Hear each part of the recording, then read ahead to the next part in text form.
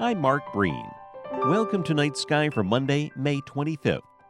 Last week showcased the inner planets Mercury and Venus crossing paths, with Venus sinking fairly quickly toward the horizon, while Mercury has been climbing a bit higher.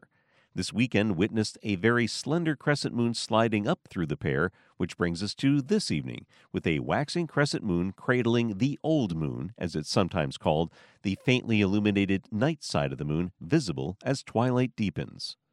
This week will host, especially over the next few evenings, the last evening views of Venus for this year. It appears only the width of your hand, held at arm's length above a level horizon tonight near 9 o'clock.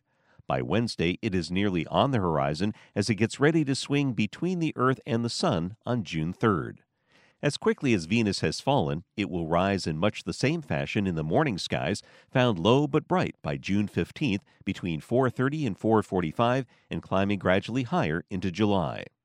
This week, the crescent moon and Mercury are on the rise on Night Sky. Night Sky is a production of the Fairbanks Museum and Planetarium and Vermont Public Radio.